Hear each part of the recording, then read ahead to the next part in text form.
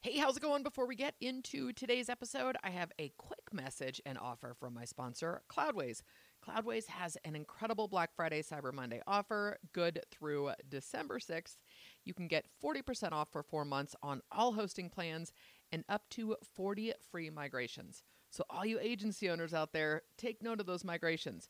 Use promo code BFCM4040 and you can go to kimdoyle.com/BFCM4040. See how I did that? And the link and the promo code are both in the show notes as well. Again, go to kimdoyle.com/BFCM4040 to get 40% off 4 months on all hosting plans and up to 40 free migrations with Cloudways. And on that note, let's get into today's episode. Hey there, it's Kim Doyle, and welcome to my show, where digital marketing meets real stories, experiences, and strategies. You'll get a behind-the-scenes look at what's working and not working in my business, as well as other experts who show up and share their stories. As much as I love talking about tangible marketing principles and tactics, we'll dig a little deeper with mindset and explore what's required to create a business you love on your terms that also supports your life. I want to help you understand the why behind the how. Whether you're a seasoned marketer or just dipping your toes in, remember, marketing is a journey and the goal is to enjoy it. My desire is to guide you on your journey and remind you that no matter what life throws at you, you've got this. Hey, what up, what up? Welcome to another episode of The Kim Doyle Show. That was very squeaky. I am your host, Kim Doyle, and I'm fired up, guys. I don't know what to tell you, but I am fired up. So this is a little bit of a buckle up recommendation. Today's episode is 123, and it is getting beyond yourself, taking your ego out of marketing. All right. So, and you guys know there's going to be some off-script comments. Sorry, I'm really debating. We're already starting with off-script. I'm debating on switching. I have a high LPR 40 mic, which is a good mic, to one of the Shure microphones because it's less intrusive. I've been looking for a desktop mount for the high L. So if somebody knows of one or can find one, holler. I don't know. It's just big and in my face. And I think that this, the arm that I use for it, yeah, it's just been moved far too many times. Anyways, all right, let's get into the show. And also, I will be drinking my handy dandy water because, yeah, it's dry as a bone in Northern California and the heater's on. We've got fires going, all the coziness that you could hope for in December. All right. So let's jump in. Was it a week and a half ago? I don't know. Week and a half ago or so. My friends and I revived something that we used to do years ago. And before I get into that, we're going to do a little backstory about these friends. These are my high school friends, you guys. And still, to this day, they are very near and dear to me. I've known one of them since kindergarten. Yeah, literally. And not just known, but like we have been friends since kindergarten. Another since 6th grade. And the rest are all from my freshman year in high school. So yeah, these are lifelong friends. And at this stage in life, we have been through a lot together. Graduations, careers, marriages, children, loss, heartache, joy, moving, you name it, right? You don't get to midlife and not have, this is just life, right? You don't get to this stage in life and not have some of these things, and challenges or whatnot, come across your path.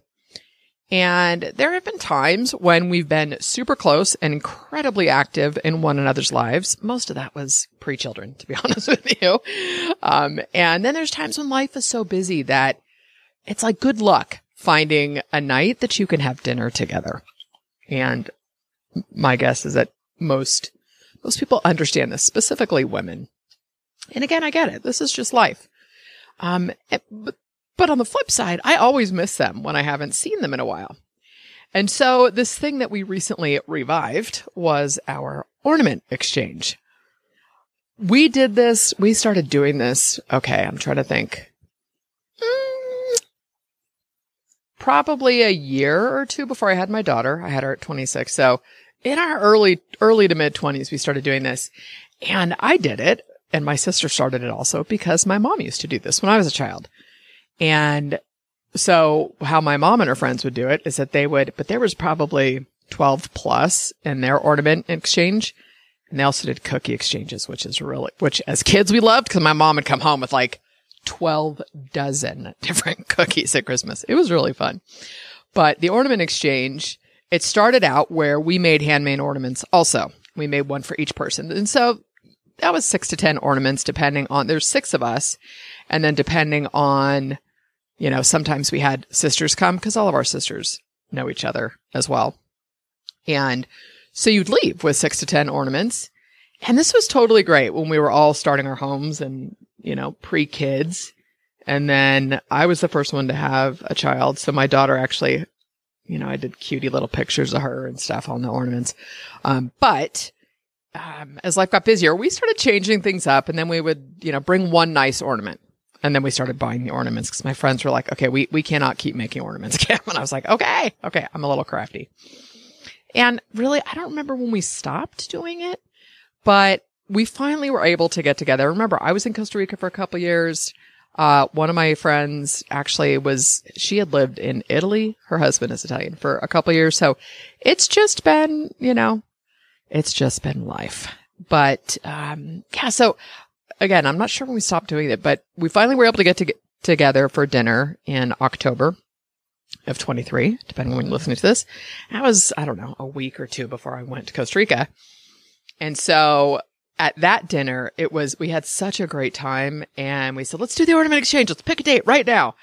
And we did it. And unfortunately, not everyone could make it. One person couldn't come. Another person ended up with a stomach flu that morning, which was such a bummer. It was so soul filling for me. However, I was struck by something. And I promise you guys, this is going to be relative to marketing. But remember, in episode, where am I at right now? 123, 121, I started talking about how I'm going to pull in a lot of different aspects, which I kind of always have. But I'm going to be much more, not transparent, but direct, I guess, is a word about pulling in different aspects of my life and how they fit into my business. So when we got together, we did the normal catching up, that you do when you haven't seen each other. But fortunately, it was a lot less of the normal catching up. How's the kids? Well, all that kind of stuff, right? And there's only one of my friends has kids at home. They had kids later. And because we saw each other a couple months ago, as the night progressed, the conversations got deeper, which you guys, I can totally do superficial conversation. And I'm not saying it's superficial, that it doesn't matter. But when time is limited, I want to hear how you're doing. I want to hear how you are. I want to connect. I love their families, but I miss my friends, right? And so our families have consumed our lives, rightfully so, for, since you start having kids. Anyway, as the conversations got deeper, I felt deep sadness for some of the things that a couple of my friends were sharing, partly because of what they had to go through or are going through, right? We're at that age where I've shared it. I came back because my dad's health. Another friend is going through something really heartbreaking with her father, and health-wise. And another friend has had stuff with kids. But here's the thing. I was sad because of what they had to go through or are in the middle of, but also because they hadn't shared what they were experiencing during the most challenging parts, right? One of them is on the beginning of this journey, and it's probably just going to get tougher. And I know I've done the same thing. This is what being busy can do to us. And while I cannot speak for my friends, I'm sure there's a piece of truth to what I'm about to say for them as well. And that is that you don't want to bother people when you're in the middle of something challenging, especially if you haven't talked to them or seen them in a while. And this is I really, you guys, I'm not anti-religion. I just know that it doesn't serve, organized religion doesn't serve me at this stage in my life. And we were all raised Catholic. So this guilt thing, I feel like it's just an innate part of being raised that way. I digress. Anyways, but really the crazy thing is that I know that I could pick up the phone and call any of these women if I were in a crisis and they'd all be there for me. No questions asked. And the same is true on my end. There's nothing that they couldn't need from me that if it was in my wheelhouse to be able to do for them, I would do it. Hands down. No questions asked. One of my friends, I remember when my husband passed away, one of my friends, the one who moved to Italy, she was working with her husband in his restaurants at the time. And so she literally stayed with me for almost 3 weeks at my house. That's the type of friends these women are. And the point in this is that there is so much power in sharing, in being vulnerable and telling our truths. And the only way to do this is to get beyond ourselves and remove the ego. And I will say, side note, I grabbed that title, the title, Getting Beyond Yourself, from a Joe Dispenza, Dr. Joe Dispenza. And if you have not ever listened to him, it's amazing. Like, his whole story is phenomenal. He healed his back from he was in a bicycle accident, and had a 50-50 chance of walking out of a hospital if he had surgery. He was a chiropractor at the time and committed to healing his spine with his mind. And it took him 6 weeks, but he made a commitment that if he did, he would focus on studying neuroscience. You guys, I'm fascinated by neuroscience and the power of the mind to heal the body. Anyway, okay. I got this title, the Getting Beyond the Ego, Getting Beyond Yourself, from Dr. Joe. So thanks, Joe. But you really do have to do this. You have to remove your ego from everything across the board. Life, business, relationships fall under life and stuff, but everything. Remove your ego from your health goals, all of those things. It's start where you are. Anyways, this brings me to how this plays a significant role in our business and marketing. Okay. So just to recap that little story, because hopefully I would like to make sure that this, there's a thread that pulls throughout this entire episode. And the thread with this one is just that there's so much power in sharing, being vulnerable, and telling our truths. I know I just said that, but it bears repeating. So we're going to pivot now to business, and I will circle back. Let's see if I can tie a bow on this whole thing. Earlier this week, then, I was talking with a friend that I hadn't talked to in over a year. She's a woman I connected with years ago online. She's on my list. She has worked with me. She's bought some of my courses. We've done some coaching sessions. And it's just one of those things that over the years we became friends. And this happens with a lot of my coaching clients. She's in Europe. I'm in the States. And you guys, it never ceases to amaze me that I have people I consider dear friends worldwide. Like, when I think about the countries that I could go to and say, hey, I'm going to be here. Are you up for grabbing a beer or a coffee or dinner? Like, it's pretty freaking phenomenal. Okay. That's one of the good things about social media, because obviously with every coin, there's two sides, and I'm choosing to focus on all the benefits and the good sides. Friendships and relationships are one of the best things to come out of the internet, in my opinion, for me. Anyway, so we've been friends for years, and she has seen my transition from the WordPress chick. And if you're new to the podcast or new to me, I was the WordPress chick from 2008 to 2018, into my personal brand. And she said something when we were talking that I realized was kind of a superpower of mine. She also said she uses me as inspiration on her own journey, which I know is a part of my purpose in this lifetime, which is to inspire. It's an innate drive I have. I love seeing people get lit up about possibility and hope and realizing that they're capable of creating what they want. That totally lights me up. So she's in a place where she's pivoting her business, and said that because I was constantly pivoting, and bear with me here, I'll try and explain my more of my pivots in a second. She said, I inspire her because I'm always pivoting and I don't ever seem to care. And I thought about this because someone else said this to me on a video interview once, and he's like, you're very public about your mistakes or failures. And it's like, which is funny because I'm public about business mistakes and failures. For some reason, there's a lot of personal mistakes and failures that I'm probably not as vocal about. And I don't know what that truth will be for me. Meaning, there's a big difference between personal and private, which I've stressed so many times. And I don't think you have to share everything to be transparent and authentic. I look at things that if I share this, A, am I on the other side of it? And B, is there value in this for somebody else? Meaning, can they learn something? Can they know they're not alone? Can I give them a little more inspiration that there's a way out of that, whatever the case may be. That's where I look at sharing more of the personal stuff. And off script, welcome to my brain, you guys, today. I was watching Home Alone, the Christmas movie that, oh goodness. It's one of those things, you guys, I love to watch those and I'll kind of be on my laptop or playing a game on my iPad or something. But anyways, and it was that crummy older brother is they're asking him why he wasn't worried about Kevin being left alone. He's like, no, because 3 things. 1, da-da-da-da. B, da-da-da-da. And D, it was one of those things. So when I said, anyways, 1 and 2, welcome to my brain. Let's get back on track here. Oh, Lordy. Okay. So again, this whole pivoting, right? That's what we're talking about, is not being afraid to make mistakes publicly and pivot, which is fascinating considering building in public. Hat tip to my friend Kaban Chung, who has a great cohort he's got a book, and I love building in public. You know what else I love? Practicing in public. I don't remember where I first heard that. It was this year, but I think that is a brilliant reframe. Because what if you're building and you end up building something that you don't want to do anymore? I think it's perfectly okay. And this is where we come to this whole idea that we're supposed to pick one thing and only do that forever. And I think it's friggin' nonsense.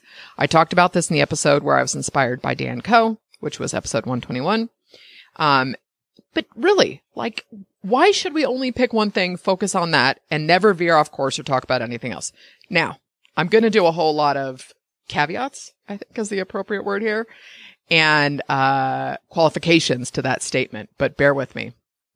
We're multi-dimensional people with varying interests. Now, before you think I'm off my rocker here and telling people to create an everything but the kitchen sink kind of business, I'm not. By the way, that's one of my most favorite Ben & Jerry's ice creams, everything but. It's delicious. What I am saying is that it's okay to talk about and create content that on the surface might not feel like it's relevant to your niche.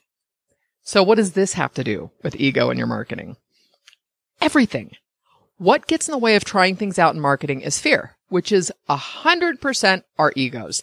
Because you guys, we're not living in an era where fear exists because of survival, right? Although there may be an element of that, meaning you think you can't make a living off of the things that interest you more than a niche that you started years ago but don't enjoy anymore. So, we're supposed to learn. We're supposed to try. We're supposed to grow and make mistakes. When I think back to when I was a kid, I had zero hesitation about trying things. Now, this is pre-teenage years, right? Because we all know that teenagers are adamant about being individuals by being exactly alike. But, when I think back, because I just jumped in. I was kind of one of those, it's an adventure kids, right? I remind myself that we're here to create and that adults and the world, honestly, could use a whole lot more childlike curiosity.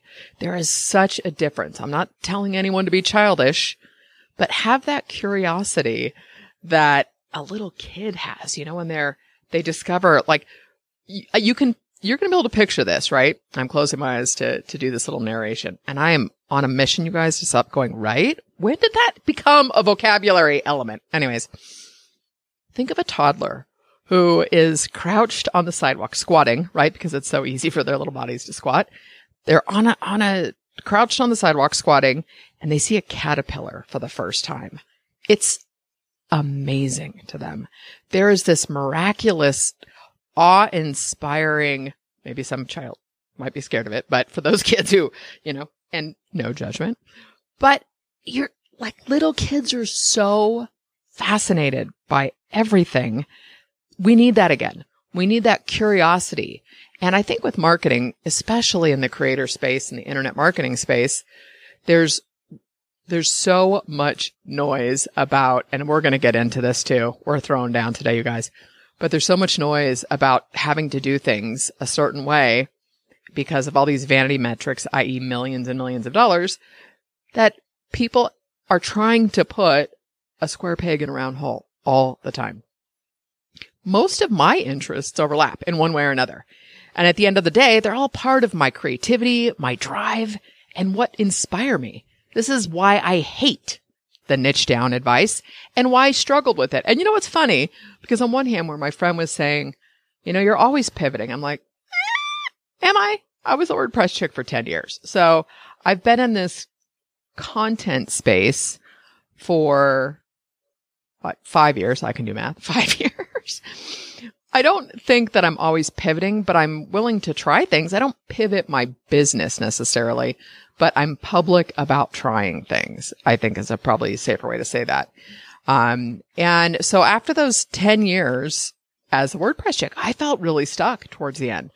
I never, ever wanted to do websites. I never wanted to do client work.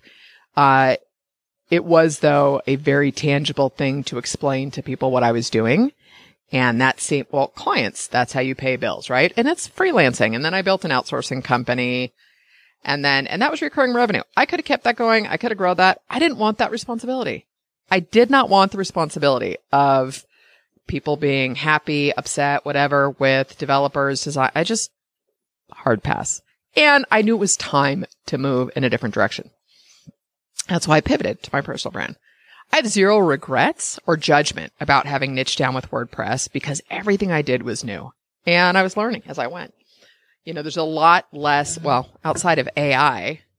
And you guys, I don't mean this like I know everything, but we've all been exposed to most of this stuff. If you've been in this space for say 3 to 5 years, you're familiar with a lot of the lingo and the terminology and the companies and that type of stuff and the gurus, all that, right?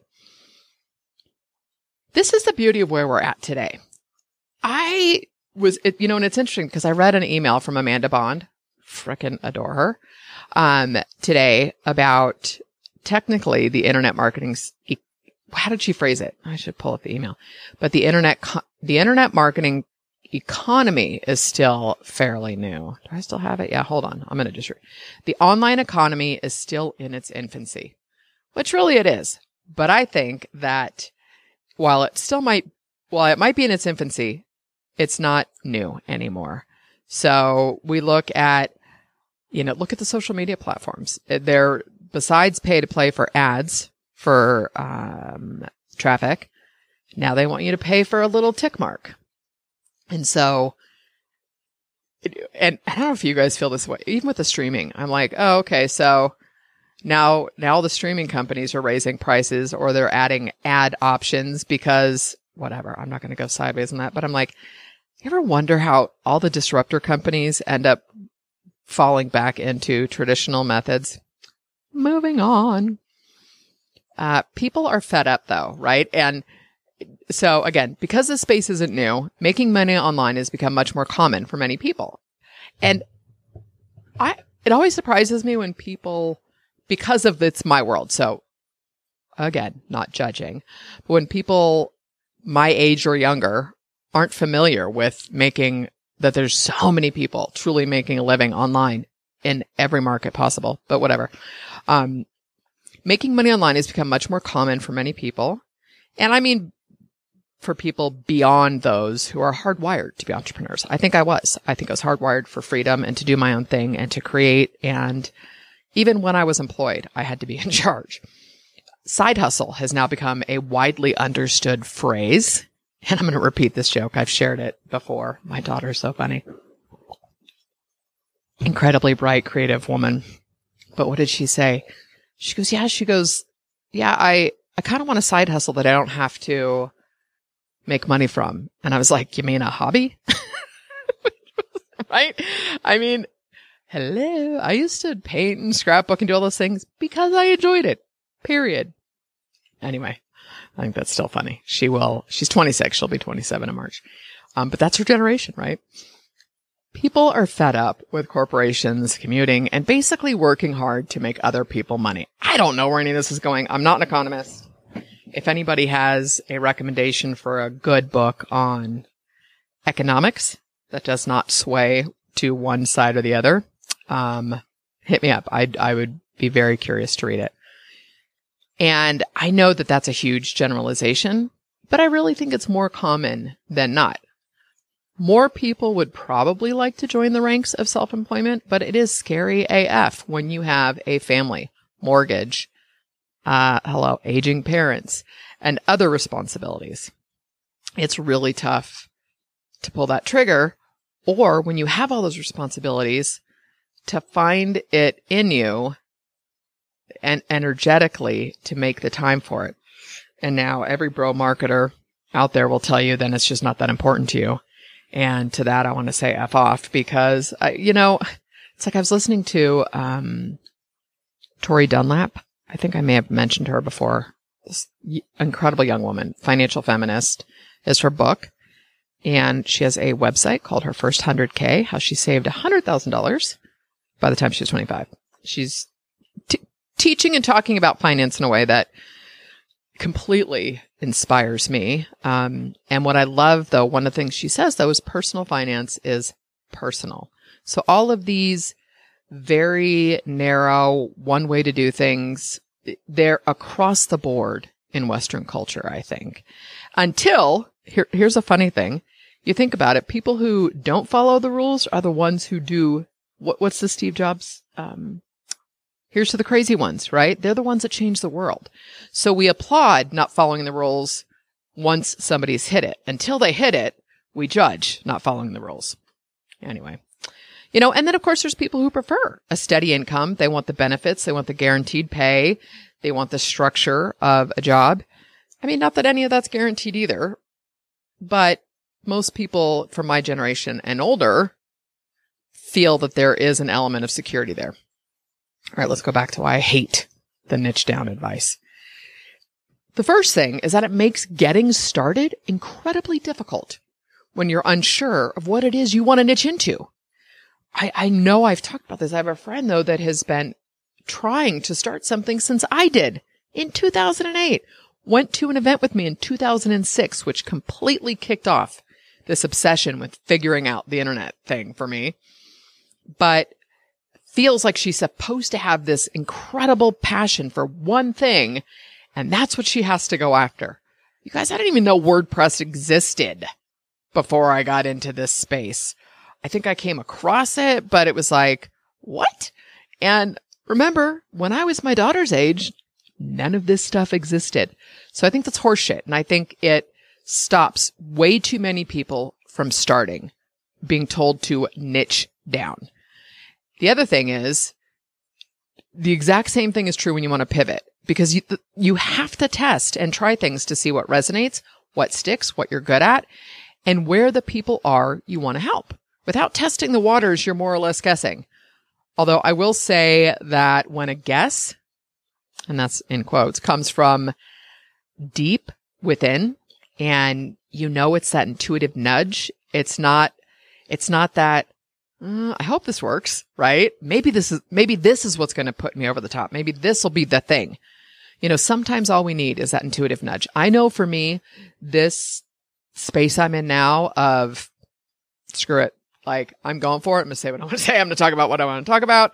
I'm done worrying about keywords, and we're going to get into that in a minute. But I am just going to go do what I feel inspired and called to do, because that's inspired action. And oh my gosh, watch out, world.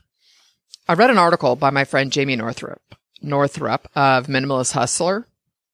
Easy for me to say. I highly recommend you subscribe. You can find him on Medium, just Minimalist Hustler. For the love. Maybe too much coffee today. It's short, sweet, and to the point every day, but he is doing a lot of writing on Medium also. So he ran a personal challenge and a test for himself in November of 2023. Again, depending on when you're listening to this, in which he published on Twitter and Medium. I believe it was every day to see which platform was better for growing his newsletter. The good news, and I will say the good news is for moi, Medium won out. And so his article is Twitter better than Medium to grow your newsletter? I've linked to it, in the show notes. Here's why it's good news for me. 2 reasons. 1, I prefer writing long-form content. As you guys can tell, I can sit and talk with you for an hour. Okay. Most of these podcast posts, I think the one that was inspired by Dan Coe was 3,500 words. This one was over 2,500 words. So it's almost like this journaling and thought process. I enjoy the process of writing, which I didn't know until I decided I wanted to podcast, right? Right? I want someone to tally those. And I think I'm going to have to start donating every write. Like, charge me $1 and I'll donate it to charity. Again, I prefer writing long form content. Whenever I write tweets, I feel like I'm pontificating, that I'm creating platitudes, or that I'm talking at people. And yes, I know. There are courses and tools to help you get better at writing tweets. I have some of them. But here's the thing. If I enjoy long form more, wouldn't it make more sense to focus on just getting better at what I enjoy doing and am already doing, right? Right. Okay, I'm not going to call myself out anymore, you guys, but next time I record, I'm going to put the word right with a circle and a slash through it on my screen, so I'm looking at it. Okay, so number one again is that I prefer writing long form content. That's why the fact that Medium was better for the newsletter is good for me. The second reason is that Elon Musk drives me crazy. I waffle back and forth between cutting off my nose to spite my face and supporting my convictions, which is called being a human being. I've been on Twitter since 2008, and the truth is, I've always pushed content there. I've connected with some great people on Twitter for sure, but I don't know. And maybe I just need to say, screw it, and write whatever the hell I want on Twitter and see what happens, right? And that wasn't right. So what I may do is I may just keep pushing content to Twitter, but I think I'm going to follow in Jamie's footsteps and test Medium versus Twitter. I have been doing, I push a lot of content to Medium also, but I'm going to test some original articles. And I think what I'm probably going to do is test expanding on, if you're not subscribed to The Spark, you can go to kimdoyle.com/thespark, the-spark, or Spark. I think I did a redirect for both of those. And get on the newsletter, because I do sort of this personal blog post beginning. And I think that I could expand on that and use that as original content. Anyway, we'll see. But let me again be clear about one thing. Nothing in me says that you should create a catch-all website for a business. Unless your focus truly is on lifestyle, it's not going to serve you to create content on multiple topics that are entirely unrelated. What I am saying is that not only is it okay to pull different aspects of who you are and what you like in your business content, I really think it's imperative these days. No one has any idea what SEO is going to look like now that AI has entered the picture. And I know there's been tests where people have gone and written like hundreds, if not 1,000 articles using AI to publish it to see what it does for traffic, right? But none of us know. None of us are the man behind the curtain. The curtain. Why did I say it? Emphasize the T so much there. The great and powerful Oz at Google. And so your guess is as good as mine. My content started slowing down immensely when I felt like I had to create based on keywords or my niche. That happened when we launched the Content Creators Planner. I got very tired of feeling like I had to do so much based on SEO and write about content. Right? And so and not to mention, I hate doing keyword research. I always have. I don't know that anything's ever going to change on that. And so having to pick content based on keywords, this is where I'm inserting the vomiting emoji in the post. Okay. And really, good luck ranking for things like content marketing, email marketing, and newsletters. And I know, there's long tail keywords, all that stuff. But honestly, I get in my head. I totally get in my head. So this is where vulnerability and marketing becomes magic. All right. So I want to circle way back to the story that I opened with about getting together with my friends. And there's another element to that story that left me with an overwhelming feeling of needing to make a conscious decision to stay in better communication with them. Again, let's look at the two sides of this coin. And so just to hopefully keep this on track, I want to point out the element of vulnerability and how it really is. It's magic when you start pulling it into your marketing. people want to do business with people they know, like, and trust. That's one of those trite sayings that I 100% agree with. So one side of the coin about, not communicating with friends enough, but it's just everyone is busy. It's a fact of life today. We'd be here all day if I went down the rabbit hole of life before technology and how we seem to make more time for people. Mind you, I would say technology has been a huge part of my life since early to mid 30s. And the other side, though, is that we can choose to stay in touch. Just like we make conscious decisions to exercise, to brush our teeth, journal, travel, go to a movie, whatever. I think it's vital that we make time to stay in touch with people we love. I remember, when I was a kid and if I was in trouble at home or I was grounded or I did something wrong, whatever, I was not a bad kid, but life and my generation's probably, yep, I remember being grounded. But it was like, if I thought my parents were unhappy with me, it's like nothing in my world felt right. And so think about how when the relationships in our life don't feel whole, I guess is the best way to say that. When they don't feel whole, that there's a little less of us showing up. And you guys, nothing in me is telling you that you have to see and make plans and do all those things all the time, right? Like, life is busy. I get it.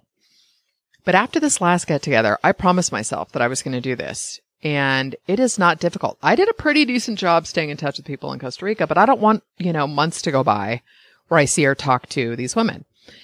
And with two of the friends who were going through challenging situations, I made a point of reaching out via text the week after.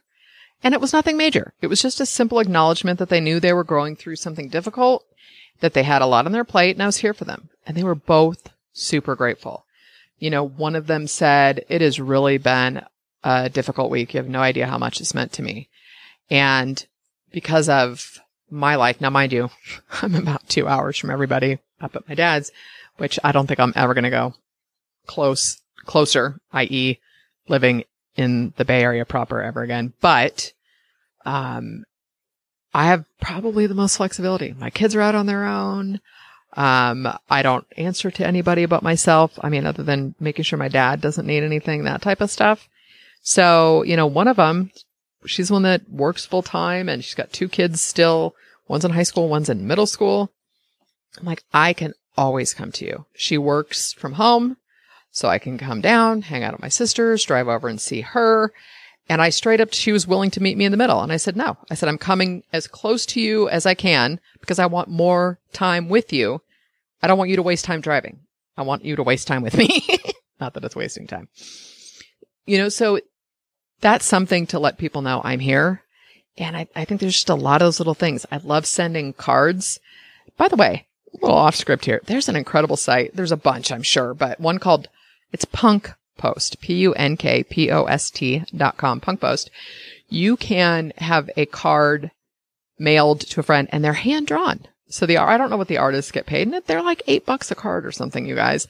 But it's a great way to send a note in the mail, and it's created just for that person and just to say, I'm thinking about you. I really, it's funny. I don't think I'll be doing Christmas cards this year. I haven't done them probably since I was home with kids, where it was more fun to do a photo of us together. But I guess I could do one with my dogs, but I'm not doing that. I love them, but no.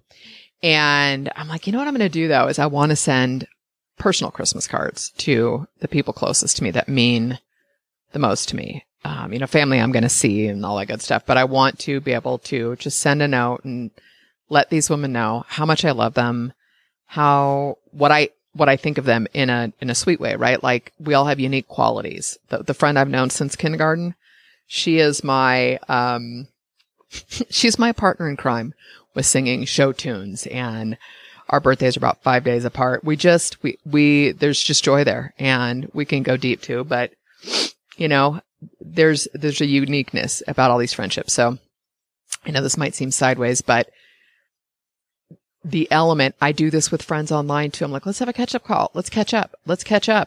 And of course, the day that those calls come around, I'm like, I wish I'd have a call. But then I get off from having caught up with somebody I care about, and I always feel better. And again, now that we're all in midlife, there's a different level of compassion and empathy for one another that I think only comes with age. The more vulnerable you can be with the people you love, the easier it is to start being a little vulnerable in business. And it is truly magical. And to that point, I want to say this also, and I'm going to call up, I should say, my generation and anybody older. I think there is an element, and I'm not saying all millennials or all Gen Z, but you know, they have grown up with a different perception of creating online and showing up. We need everyone's voice, and I would love to see more of my generation show up and use their voice.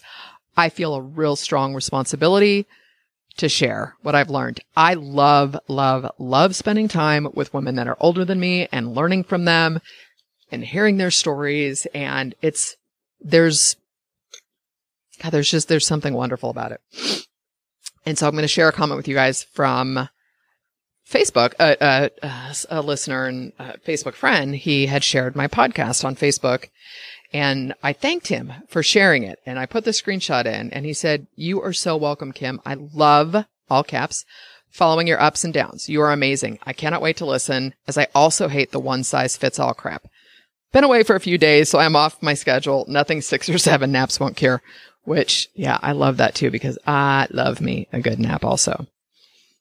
What vulnerability looks like for you is personal. You're the only one who can decide that.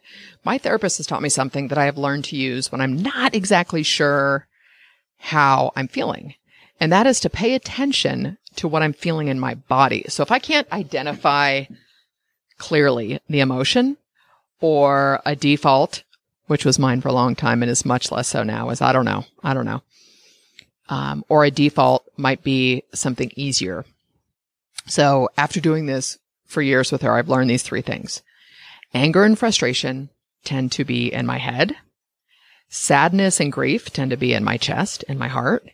And excitement and nervousness tends to come from my gut. So, and here's the interesting thing with excitement and nervousness, she's also taught me this, is that they have the same physiological feeling in your body. But most of the time, especially with business, it comes to excitement. It is excitement. And I think we can be nervous and excited at the same time. So if you're thinking about sharing something that makes you a little uncomfortable, you're probably a little bit excited because there's this unknown element. How are people going to respond? Am I crazy for doing this? Because really, I just think most of the time you're going to be excited. And so I want to differentiate one thing though, and this is really important, and this circles back to what I said earlier. Testing and trying things in your business is very different from hopping from thing to thing to thing. And I have been saying, I think I'm going to have to do a doodle for this, that I want my business foundation built with steel and concrete, right? Once that is solidly in place, and it might sound funny, almost 16 years later, the foundation isn't solid? No, it's not. Life happens. I would have said the first 10 years, it was fairly solid, but since I've been pivoting and moving towards this space of, for lack of a better word, intangible content, no, and I'm doing that right now.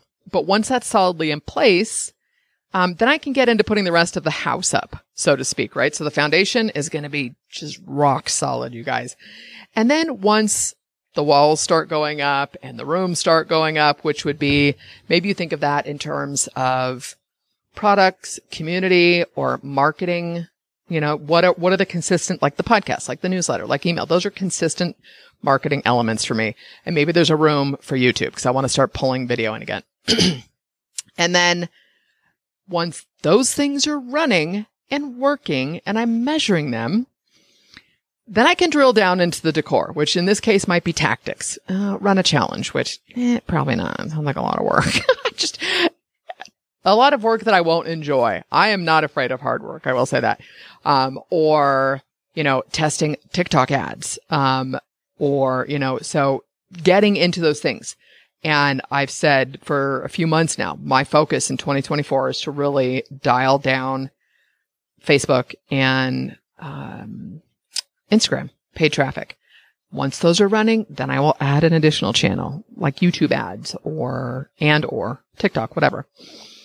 So solid strategies based on consistent effort with only a few things, meaning I don't have a zillion offers out there, right? And even Russell Brunson, I don't mean even, I think he's a brilliant marketer. I'm just sort of tired of ClickFunnels content in general. It feels very same, which goes to speak to fundamentals, right? And mastering it. But talks about you can have different top of funnel, those points of entry. So you can test those. It's kind of like having different lead magnets, but why would you add one lead magnet if the other one isn't converting, right? If you've got X amount of traffic and it's only converting at 1%, could you change the headline? Could you change the name and get it up to 2% and get up to 3%? And that is the work that doesn't feel fun, I think. This is all the sort of in the behind the scenes that I call it. The stuff you can't see. It's like sitting and working on messaging and rewriting copy or editing. Those things are not fun, but those are the ones that make the big difference. Anyway, I'm going to test and try new tactics when everything else is running. And I'll share this probably first quarter of 24. Like I've got three things. That's it for Kim Doyle. Until those are running, then we'll step it up. All right. So now I'm going to share, and I shared this in the newsletter, but oh gosh, you guys, this article got me so excited. I have been listening, Amanda Bond, the ad strategist. Follow her on Facebook. She is incredible. She's the one who wrote, and I should link to her article again. But the real reason your Facebook ads, the real reason Facebook ads have stopped working. Easy for me to say. That is a 6-page article that has generated over $500,000 for her business in 5 years. So if we want to average out, who wouldn't want to add $100,000 to your bottom line from one really, really good article? Took her 5-6 months to produce it based on research and hiring a copywriter and editing. And there was a lot of assets to produce, but doesn't that feel better than reinventing the wheel over and over again? Yes. So the article, this all ties back to the article because Amanda Bond has been doing some live streams promoting a course for these guys. But the article is called Manifesto Product Launch Marketing. And I'm probably going to reread this and take notes. It's a post by Andre Chaperon and Sean Twing. And this, I think I have the website up. I do. The Modern Marketing System. Andre Chaperon has since moved on to other stuff. And I think he's going to show up for the last live stream because they're marketing their sphere of influence product, which teaches how to write these, they call them pre-sale sites, multi-page pre-sale site, like one article that doesn't even have something for sale at the end of it, you guys. There's a whole tactic behind this, but so much of it is based on Andre Chaperon did Autoresponder Madness, which is now the art of email. And it's really understanding the customer journey and not being pushy and sleazy with sales and all the bro marketing stuff that so many of us despise. He's the flip side of that coin. So this article, though, I just want to talk to you. And I think I'm going to do an email with the subject line, ding dong, the launch is dead. And I want you to think of literally the Wizard of Oz, ding dong, the launch is dead. Da, da, da, da, da, da. Ding dong, the witch is dead was stuck in my head the whole day that I wrote that down. Okay. This article got me so excited. Okay. Here's the TLDR, right? And this is that product launches based on Jeff Walker's product launch formula are not working the way they used to. One, consumers, customers, clients, whatever you want to call them, see them coming a mile away. And they're not as profitable as people think. So I'm going to share with you a screenshot, which is directly from that article. And I love, love, love what he called out here. So the vanity metric, and I didn't pull this piece in. You can get all the specific breakdown and data of this in the article. And because Andre's been privy to a lot of this stuff. So he had a conversation with somebody who was behind the scenes of one of these big launches. So the vanity metric with this launch did 1.1 million. Okay. And he went based on all the rest of these numbers are based on averages and actual data. refunds were $220,000. Affiliates got paid out $440,000. Okay, so let's subtract. Now we're at what, 660 from that 1.1? The JV manager cost $66,000 because what they do is they'll hire a JV manager to go find these big affiliates, these big JVs who will promote. Merchant fees were $33,000. Front end planning costs, $198,000. And he goes into the specifics. So if you're not sure what those planning costs are, again, read the article. The net from this $1.1 million launch was $43,000. That's it. And I'm not saying that's nothing to sneeze at, but the amount of effort and energy and work involved that went into this launch, the JV manager made more money than the creator. And there is such an allure for the vanity metric of a big launch. But when you look at numbers like this, I don't know about you, but that is a hard pass for me. You could do those numbers. You could do $43,000 independently without JVs and affiliates. And again, I highly recommend you read the article with a great offer, some paid traffic, and an engaged email list. So I don't want you to think that I'm just like, well, just got a 1,000-person list. Easy peasy. Just email and make $43,000. I'm sure somebody like Andre could, but he knows the psychology and everything that goes behind email marketing. But I've done little launches on my own and it's plenty for me. Flip that and I'll share too when Jody and I had the Content Creators Planner, our third month of working with an ad agency, we spent $29,000 in ads and we made $67,000 in sales. And that was with one upsell. We probably could have hit $100,000 had we had better funnel in place, but it is what it is. My friend Maritza Parra did the same amount of money on her own with Facebook ads, a webinar, and a great offer. And I've linked to her podcast episode here. And she has since scaled 2 things to over $500,000 a year. And I'm going to have her back on the show. She's a dear friend. And by the way, those numbers are public on another podcast. It's not something I'm sharing out of turn, so to speak. But you guys, at the end of the day, removing your ego from marketing means tuning out the noise, managing your mindset, and doing a little entrepreneurial adulting, which means doing the things you don't always want to do so as to create the life you love. I don't think it's supposed to be easy, but I do think it should be fun.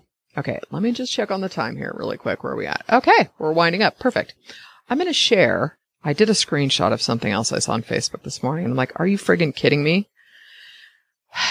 Somebody else posted, people gloating about generating 6 figures is such a weak flex. 1 million plus is a real flex, or doing 500,000 with 60% plus GM. I don't know what GM stands for, but I was like, really? I'm not going to call him out and by his name, but I was like, that's not a bro comment. I don't know what is. My whole point in all of this, you guys, is we have got to start listening to ourselves. We have to start trusting what inspires us, what drives us, and then doing the entrepreneurial adulting and creating consistently and publishing and testing and selling and the stuff that my friends get on my nerves, get on my case all the time. You could still be selling. You could still be selling. Well, I'm going to be.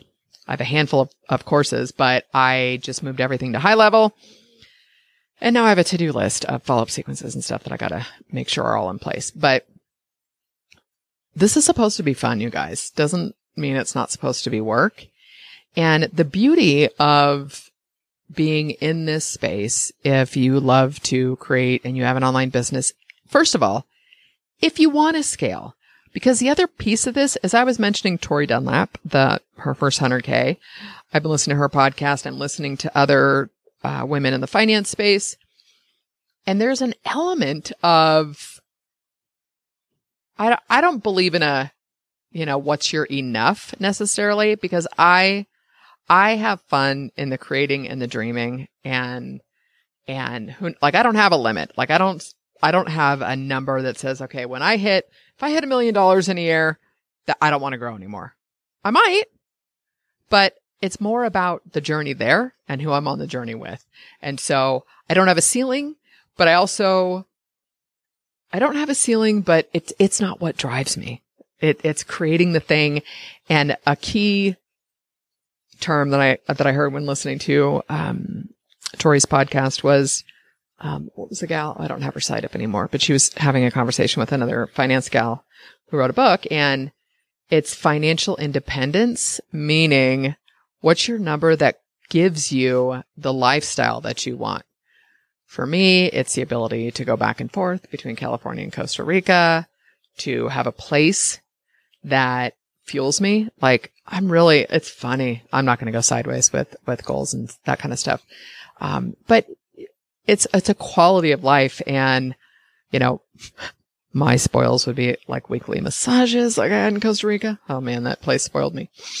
So I think it's really tuning in and getting clear about what you enjoy doing, what you want to create, who you want to serve, who you want to solve problems for, and how you want to grow. You do not have to want a 7-figure business. You don't have to want a 6-figure business if you don't need it, right? Like, you do you, boo. Like, there is zero judgment. I just want to see people let go of what they feel they're supposed to do, i.e. let go of your ego, have some more fun, and to revive another old hashtag, just show up. All right, friends, that's all I've got for you today. And, this is not, I didn't do this one on video. I'm going to have to do some shorts or something. But, here we are. Only a few weeks left in December. This is bizarre to me. This year is almost over. I'm excited though. I don't know about you, but I'm excited about the new year. And I am going to do a year in review podcast episode, and I will do my best not to be completely redundant. But anyway, I love you tons. Thank you for being on this journey with me. Thanks for listening. If you've not done so, I'd love a review in iTunes. And what's funny, I got an email from Spotify a few weeks ago. Oh, your podcast is in Spotify now. It's like, oh, well, how about that? So you should be able to find me on Spotify also. And I will start linking to that on the site also. Okay. Until next week, have a wonderful morning, afternoon, or evening.